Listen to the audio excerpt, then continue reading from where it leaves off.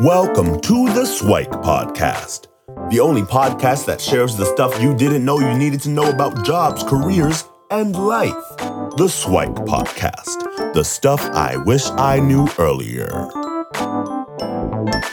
Hi, everyone, and welcome to the SIWIKE Stuff I Wish I Knew Earlier podcast. We're here with our new guest host, Huong. How are you doing today? I'm good. How are you doing, Lukey? I'm fantastic as always. So Huong comes to us with a background in careers and also marketing, volunteering, and she's going for her yoga certification soon. So if you were to say what you're up to these days, what are you doing now? For sure. Thanks for having me here, Lukey. I am a career coach, like Lukey mentioned. Currently, I'm working at Randstad RiseSmart, where I help professionals who have been laid off, and I also have my private practice as well. Lukey mentioned I'm in the process of completing my yoga teaching certification, so I still have the homework and the exam to get done, and then I will be certified. Sounds good. So obviously that's what you're doing now, but that's not necessarily how you started. So I'd love if we rewound the clock and went back in time and talk a little bit about yourself as a kid. So what were you like growing up? What were some early fond childhood memories? For sure. As a kid, I would describe myself as a very energetic, a curious kid. I was always the one in class putting their hand up, always wanting to share, or sometimes teachers would be like, Hung, it's not time to share right now. And I've always been curious about people. I've always loved being able to, I guess, as a kid, my favorite subjects were arts, drama, or really ways where I could be creative and express myself and learn more about people. Sounds good.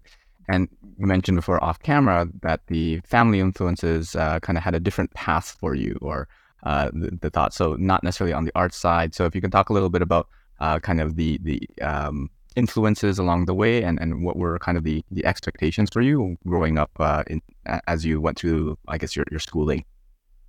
Definitely. I think maybe part of the reasons why I felt a little bit awkward or different as a kid is because I have a very interesting upbringing, or traditional for some Asian Canadians who can relate. My parents were very strict and traditional, and they're also very Roman Catholic. So my parents had met in a hospital when they were working in Vietnam. And so growing up, I really thought my only two paths in life were to be a doctor, because that's what my parents wanted for me, or to be a nun, because I grew up very involved in the church. So the things that I enjoyed were a little bit different from what they expected of me.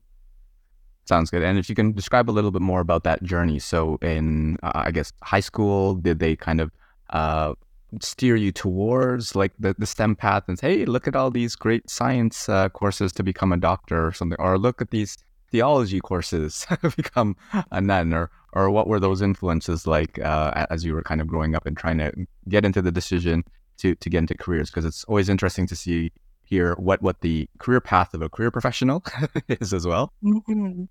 Yeah. In high school, I took as much of the advanced placements or enriched classes as possible. First, because it was encouraged by my parents, but also maybe it was a little bit of a safe space for my very nerdy self. So I took enriched science. I took physics, but I was really bad. I think I only took grade 11 physics. And I suffered in math. My parents had to hire a private tutor for me, and I do not think that was a good investment. So at the path of going into university, I had applied for science programs, arts and science programs, which is the happy middle for my parents, and then arts and business, which is what I was interested in, since it was more broad and could give me more time or more options to choose from. So you ultimately chose arts and business. And can you describe a little bit about like that journey, that process, or more the conversation you had with mom and dad? It's like, surprise, mom and dad, this is what I'm choosing instead. How did that conversation go? Definitely. It was a hard conversation. Some of it was also, I don't think my grades are high enough to get into the pure science program. I did get into the arts and science program. As for arts and business, I chose that because it had a very good or competitive co-op program where I knew that I would be able to work my way into different experiences and have a real life experience before graduating, as well as be able to financially pay my way through school as well, so that I wouldn't need to be dependent on my parents. I think I was very stubborn. I had told them that I had lived 17 years of my life according to what they wanted. And for me at 18, that was the pivotal moment to mark myself as an adult. So it was, there was times when we fought or we didn't talk for a bit.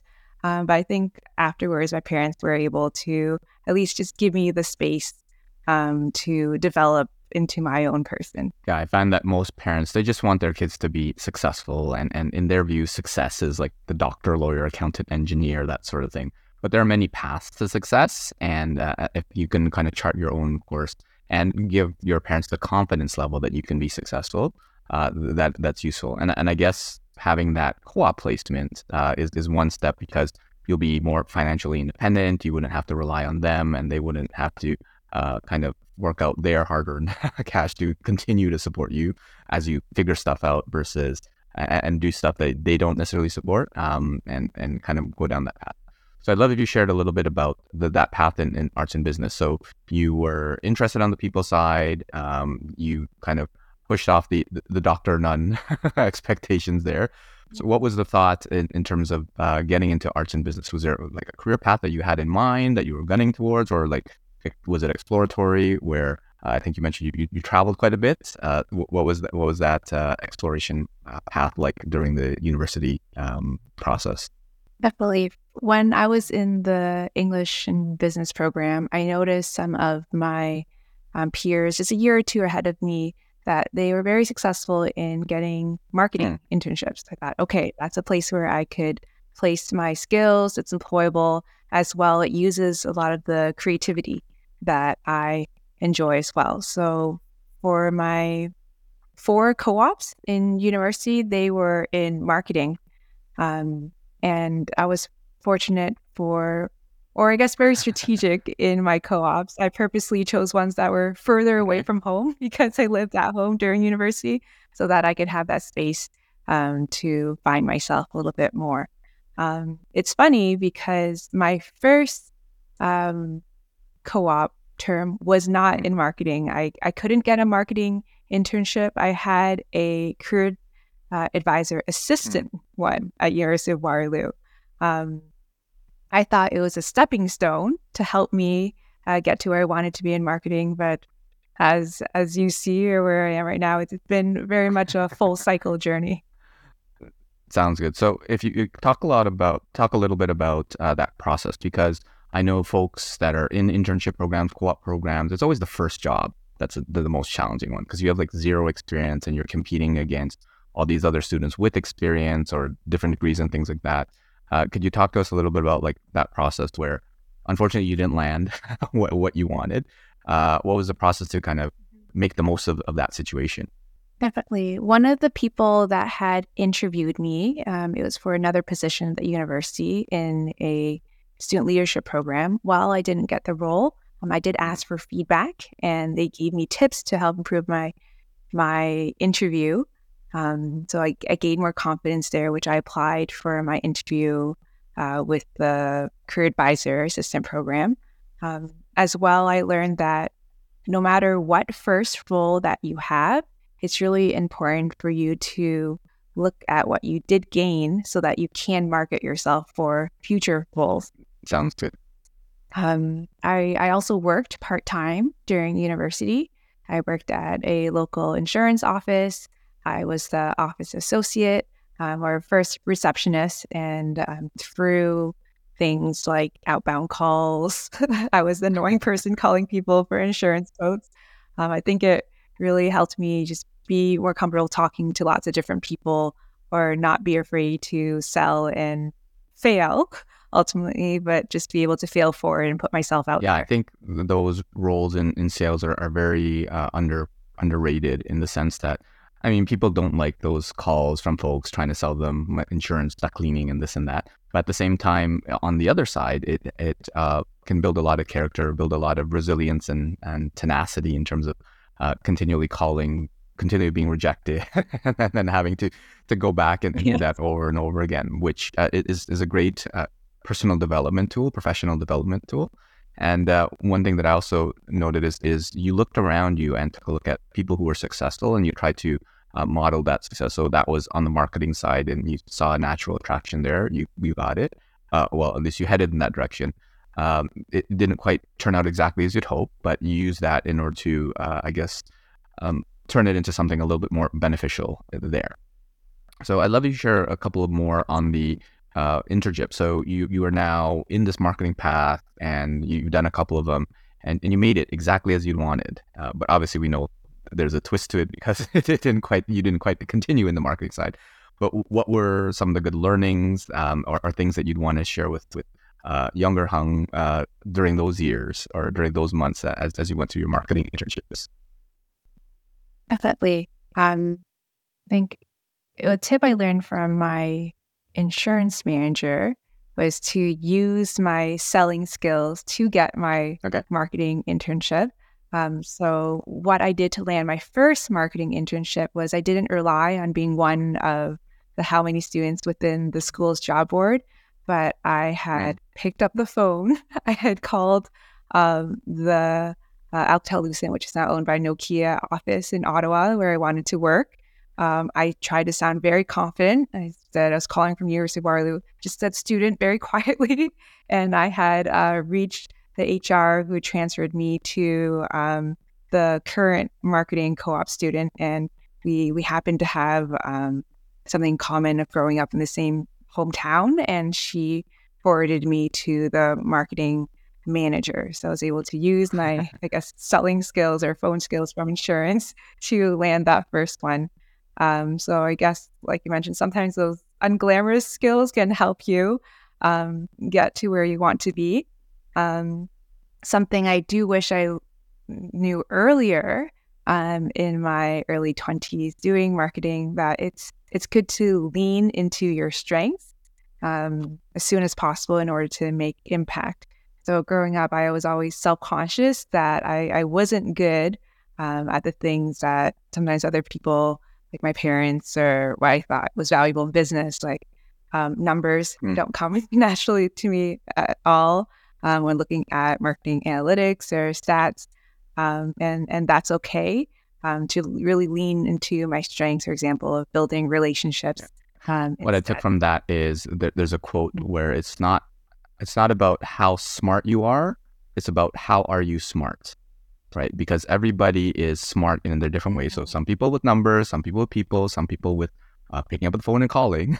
And then if you can leverage those skills, then if you're better than other folks, that's what people pay for. That's what people hire for. That's why you become successful in one field versus another, right? And don't be afraid to play to those strengths.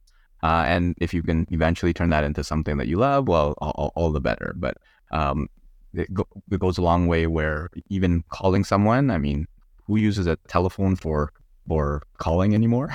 So you're just texting and just checking social media.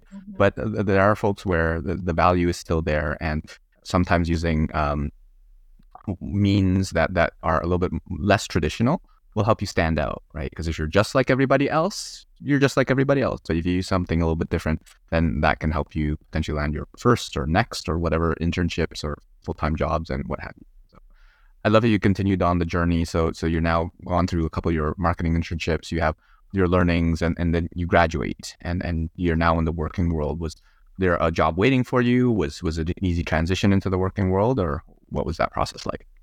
I decided to, again, the theme of developing myself, move far away from home. With my partner, he had a chance for a promotion either out west or in Montreal. And although I speak conversational French, him not so much. And we both love nature. So we decided to move out west to Calgary. There, I was able to get my first marketing communications lead job. And I think at that point in my career, I focused on a lot of the extrinsic values, like how it looked very glamorous. I got to go to fancy conferences or be flown in a plane and stay in hotels and get lots of swag. And while I was doing that, I was really missing the relationship building part. And there was a time when the company wasn't doing so well, and I was the youngest and one of the newest hires, and I was let go. And that was a great time for me to do a lot of soul searching and talk to, I guess, people I trusted or my former career coach colleagues. Through talking to them, I realized that the job that came the most natural to me, that I enjoyed the most, was actually my very first co-op internship, or my first career advisor assistant role. And so I try to think about ways to get back into that field. And so it was a little bit of, serendipity, I guess, for things beyond your control, which said, hey, you know what? You're loving this, but you're not loving it for the right reasons. So how about we point you back into the path where maybe you'll be more aligned. So sometimes the universe does things in your favor, even though it might not seem at that point in time. And I think I saw a LinkedIn post where you said that you got let go, and it ended up being like one of the best things that could have happened to you, which I'd love folks to kind of internalize and say that sometimes the event, the activity, whatever, that's the worst thing can end up being the best thing, and possibly vice versa, where the best thing could actually be not so great in the long run. So you always have to put in context, and it's really about you putting the meaning behind it. That's the most important part. So I'd love you to share a little bit about that process to get back or get into the career advising world. So you had a taste of it in university, and did you go back to school? Did you get recertified, or what was that process? Was it easy or difficult to get into that new path? Sure. I had a lot of coffee chats or informational interviews with professionals that I admired, or those that my colleagues had suggested to me. And through the chats with them, I asked them what was the most important parts of schooling that they did, so that I could quickly research that on my own, even without going through a program.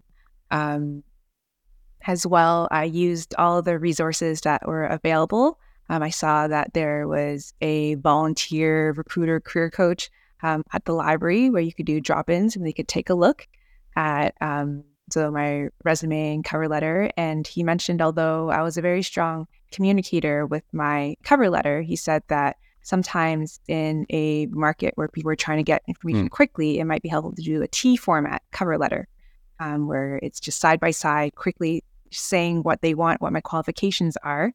And I had applied for a facilitator role at a career services agency.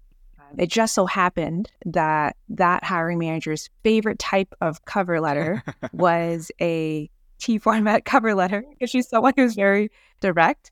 And during the interview process, I learned that I was the only person who mentioned watching the promotional video that they had about the new office. And in those little details, I was able to really stand out and get my first Sounds good. So I think it went back to doing things that stand out, right? Because if you're doing what the normal quote unquote people do, just apply the regular cover letters, regular resume, you'll be like everybody else. But if you're going, call it the extra mile, and it's not really the extra mile, it's just watching promotional videos, getting to know the company, learning a little bit more about what you're getting yourself into, that goes a long way. And being prepared for the interviews and getting some advice and leveraging all the resources, because I think there are so many resources out there provided by schools, by the government, by not-for-profits or whatever. If folks take a minute to look, there's so many different ones. Now, not all of them are created equal, right? But at the same time, take a shot and see if it works for you, and then hopefully that'll turn into something healthy. So it seemed a little bit serendipitous again. That just happens that she loved the T letter type things, and then you mentioned the right words, but all of it seems to have worked in your favor. And then you landed that first job in career advising, and then you walk us through kind of the path through careers and then to where you are right now. Definitely. During that first full-time role, I tried to learn as much as I could. So I volunteered for all the extra events. In my free time, I think in one term or maybe half the year, I did like 16 additional different workshops. Although I took on from other professionals, instead of doing things the traditional school route way, I find I learned better with experiential or just like shorter learning. And with my Works Professional Development Fund, I strategically chose it towards the Career Professionals of Canada certification. It's funny because I looked at their budget and I told my boss, I only have enough for this much. And she was a manager that really supported me. She was a great mentor. She saw the potential in me and she appreciated the type of energy and impact that I brought to work. And she's like, no, let me see what else I can do. So she was able to, I guess, get approval from HR or her managers higher up for additional funds for me. So I was able to get my courses paid for through. Yeah, it reminds me of a quote, something to the effect of, if you do more than you're paid, then you get paid more for what you do, right? So a lot of folks are just, no, it's not on the job description, not going to do it, right? Versus the folks that say, you know what, let me use this opportunity to learn, do more things, showcase my energy, my eagerness. And sometimes you get courses paid for, maybe a bonus, maybe a promotion, maybe whatever it is along the way. And I think that just kind of goes to show where a positive attitude or a good attitude can go a long way. So you've had a couple of roles in the career space since then. And if you can walk us through a couple of the lessons learned in there or advice you'd give to your younger self. And maybe if we go into like the volunteer side, because I know you've been very active on the volunteer side, and how did some of that work help you in kind of your career journey? I'd say for volunteering, it really showed me that I am a person outside of my employer as well. So really the importance of having a personal brand and being able to make an impact in your community. So when I was going to different events and from people getting to know me, they started inviting me to volunteer at different immigrant associations to help newcomers with their networking or their professional brand. And it was something that I really valued. So I guess the takeaway from that is if there's something that you really enjoy doing, do as much of it as possible. Or when I was enjoying the things that I was doing at work, I felt like I was getting paid to learn. So really take that time when you're at work or when you're volunteering so that it's an investment in yourself. So it's a win-win both for yourself and your employer or your community. As well, when I moved over to Calgary, I didn't have many friends there. So I joined the Young Women in Business Network. There, I was able to really increase my confidence as well, sitting on a board, quickly getting connected to lots of different associations, meeting business leaders where I've been able to invite them for different fundraisers or events, which helped me in my career as a career coach, connecting different clients to other people, or again, that personal and professional development. Yeah, I mean, it's one of those things where that's a good summary. I'm a huge advocate of volunteering, and I encourage folks to volunteer for causes or for areas that they are passionate and interested about, versus volunteering for the sake of volunteering, right? Or that kind of shows. So you show up and you just do the work versus, hey, I actually love career advising. Hey, I actually love marketing. I actually love whatever it is. And when that comes out, the connections that you build and the performance that you have is just so much better. So love how you kind of contextualize that. And now, obviously, you mentioned that you're with Randstad and you've had a couple of career advising or career development positions in the meantime. Were there any particular learnings during those past ones that you took from the various more recent career development roles that you had? Definitely. I'd say as someone in the helping profession, it's really important to be able to um, also value your, I guess, look at your energy levels or really value your boundaries. As someone who loves volunteering and giving back, there was a time when I was very burnt out. Um, or especially when I was working with Conestoga College in person, it was more front-facing, almost social services adjacent, since we were serving the public. And I realized that I might not have all of those tools, and to look at where I can thrive and where I could prioritize my health as well. So I really enjoy remote work now, where I'm able to have a better schedule or work-life balance for myself. So through, I guess, trying different roles or learning things the hard way, I've been able to look at when my cup is flowing or overflowing. That's when it's the best time to help others, rather than trying to help when you're I think that's highlighting the importance of self-care, right? Because as you mentioned, if your cup, there's nothing in the cup, you can't really pour it into others, especially those in roles where you're serving others and sometimes have to deal with the challenges or the problems that they have, and you don't want to internalize and take it upon themselves. So getting the tools for you to manage all that would be helpful. And again, making sure that self-care is prioritized can be super helpful. And self-care for you, because some folks, they might love the in-person interaction and they want to be with people, versus identifying, you know what, I'd rather be remote and have my own time, that sort of thing. And is very contextual to each individual. So as we kind of end off the podcast, I'd love if you shared some of your SWIKE. I know we already went through a whole bunch, but if there's any specific ones that you want to highlight, or any ones that you weren't able to mention and want to include. So what would you tell young Hung, I guess in high school, university, or throughout the process of your career journey? What are some of the stuff you wish you knew earlier that you'd share? I mentioned earlier really leaning into your strengths.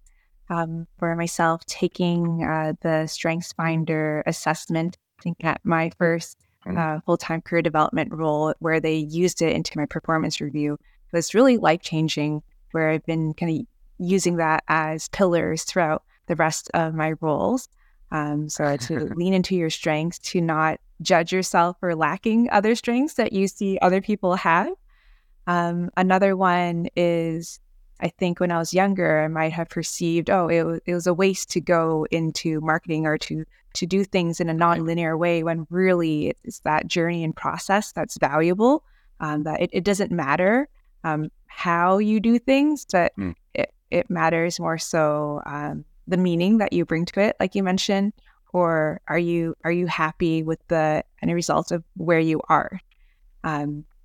So not judging yourself for doing things in a different way, that as long as you get there. Sounds like some great ones. So in reverse order, it's all that matters. Quote, life's about the journey, not the destination. And I love what you said about the meaning that you give it, right? Because again, I always go into the quote side, but like, for there's nothing good or bad, but thinking makes it so. So if we take the fact that you were let go, well, that could be horrible, or it could be the best thing ever, right? As you contextualized it. And taking a look at assessments like StrengthsFinder, right? And with StrengthsFinder, one of the things that people don't understand is strengths are neither good or bad. They're just something that you a tendency or the way that you operate. So the fact that you're quote unquote lacking certain ones shouldn't be a detriment. It should be more of a, hey, how do I take what I do have and make whatever career potential I can out of this, versus being jealous or wanting these other ones that other people have. So I think a lot of that is great, and highly encourage the StrengthsFinder or any of those other assessments, and less about the label that it gives you, but more about how you react to it and how you can do something. So, well, thanks so much, Huong, for sharing your story. And if you can share a little bit of your future aspirations. I know you mentioned the yoga certification, and where can folks reach out to you if they want to connect with you? For sure. I know I mentioned that I'm working remotely now. I do love the flexibility or being able to travel.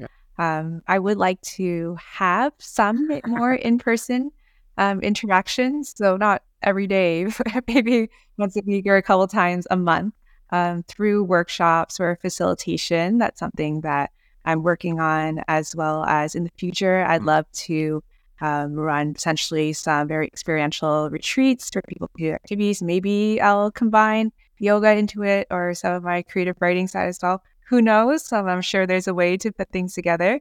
As for how folks can reach out to me, I'd love to connect with them on LinkedIn.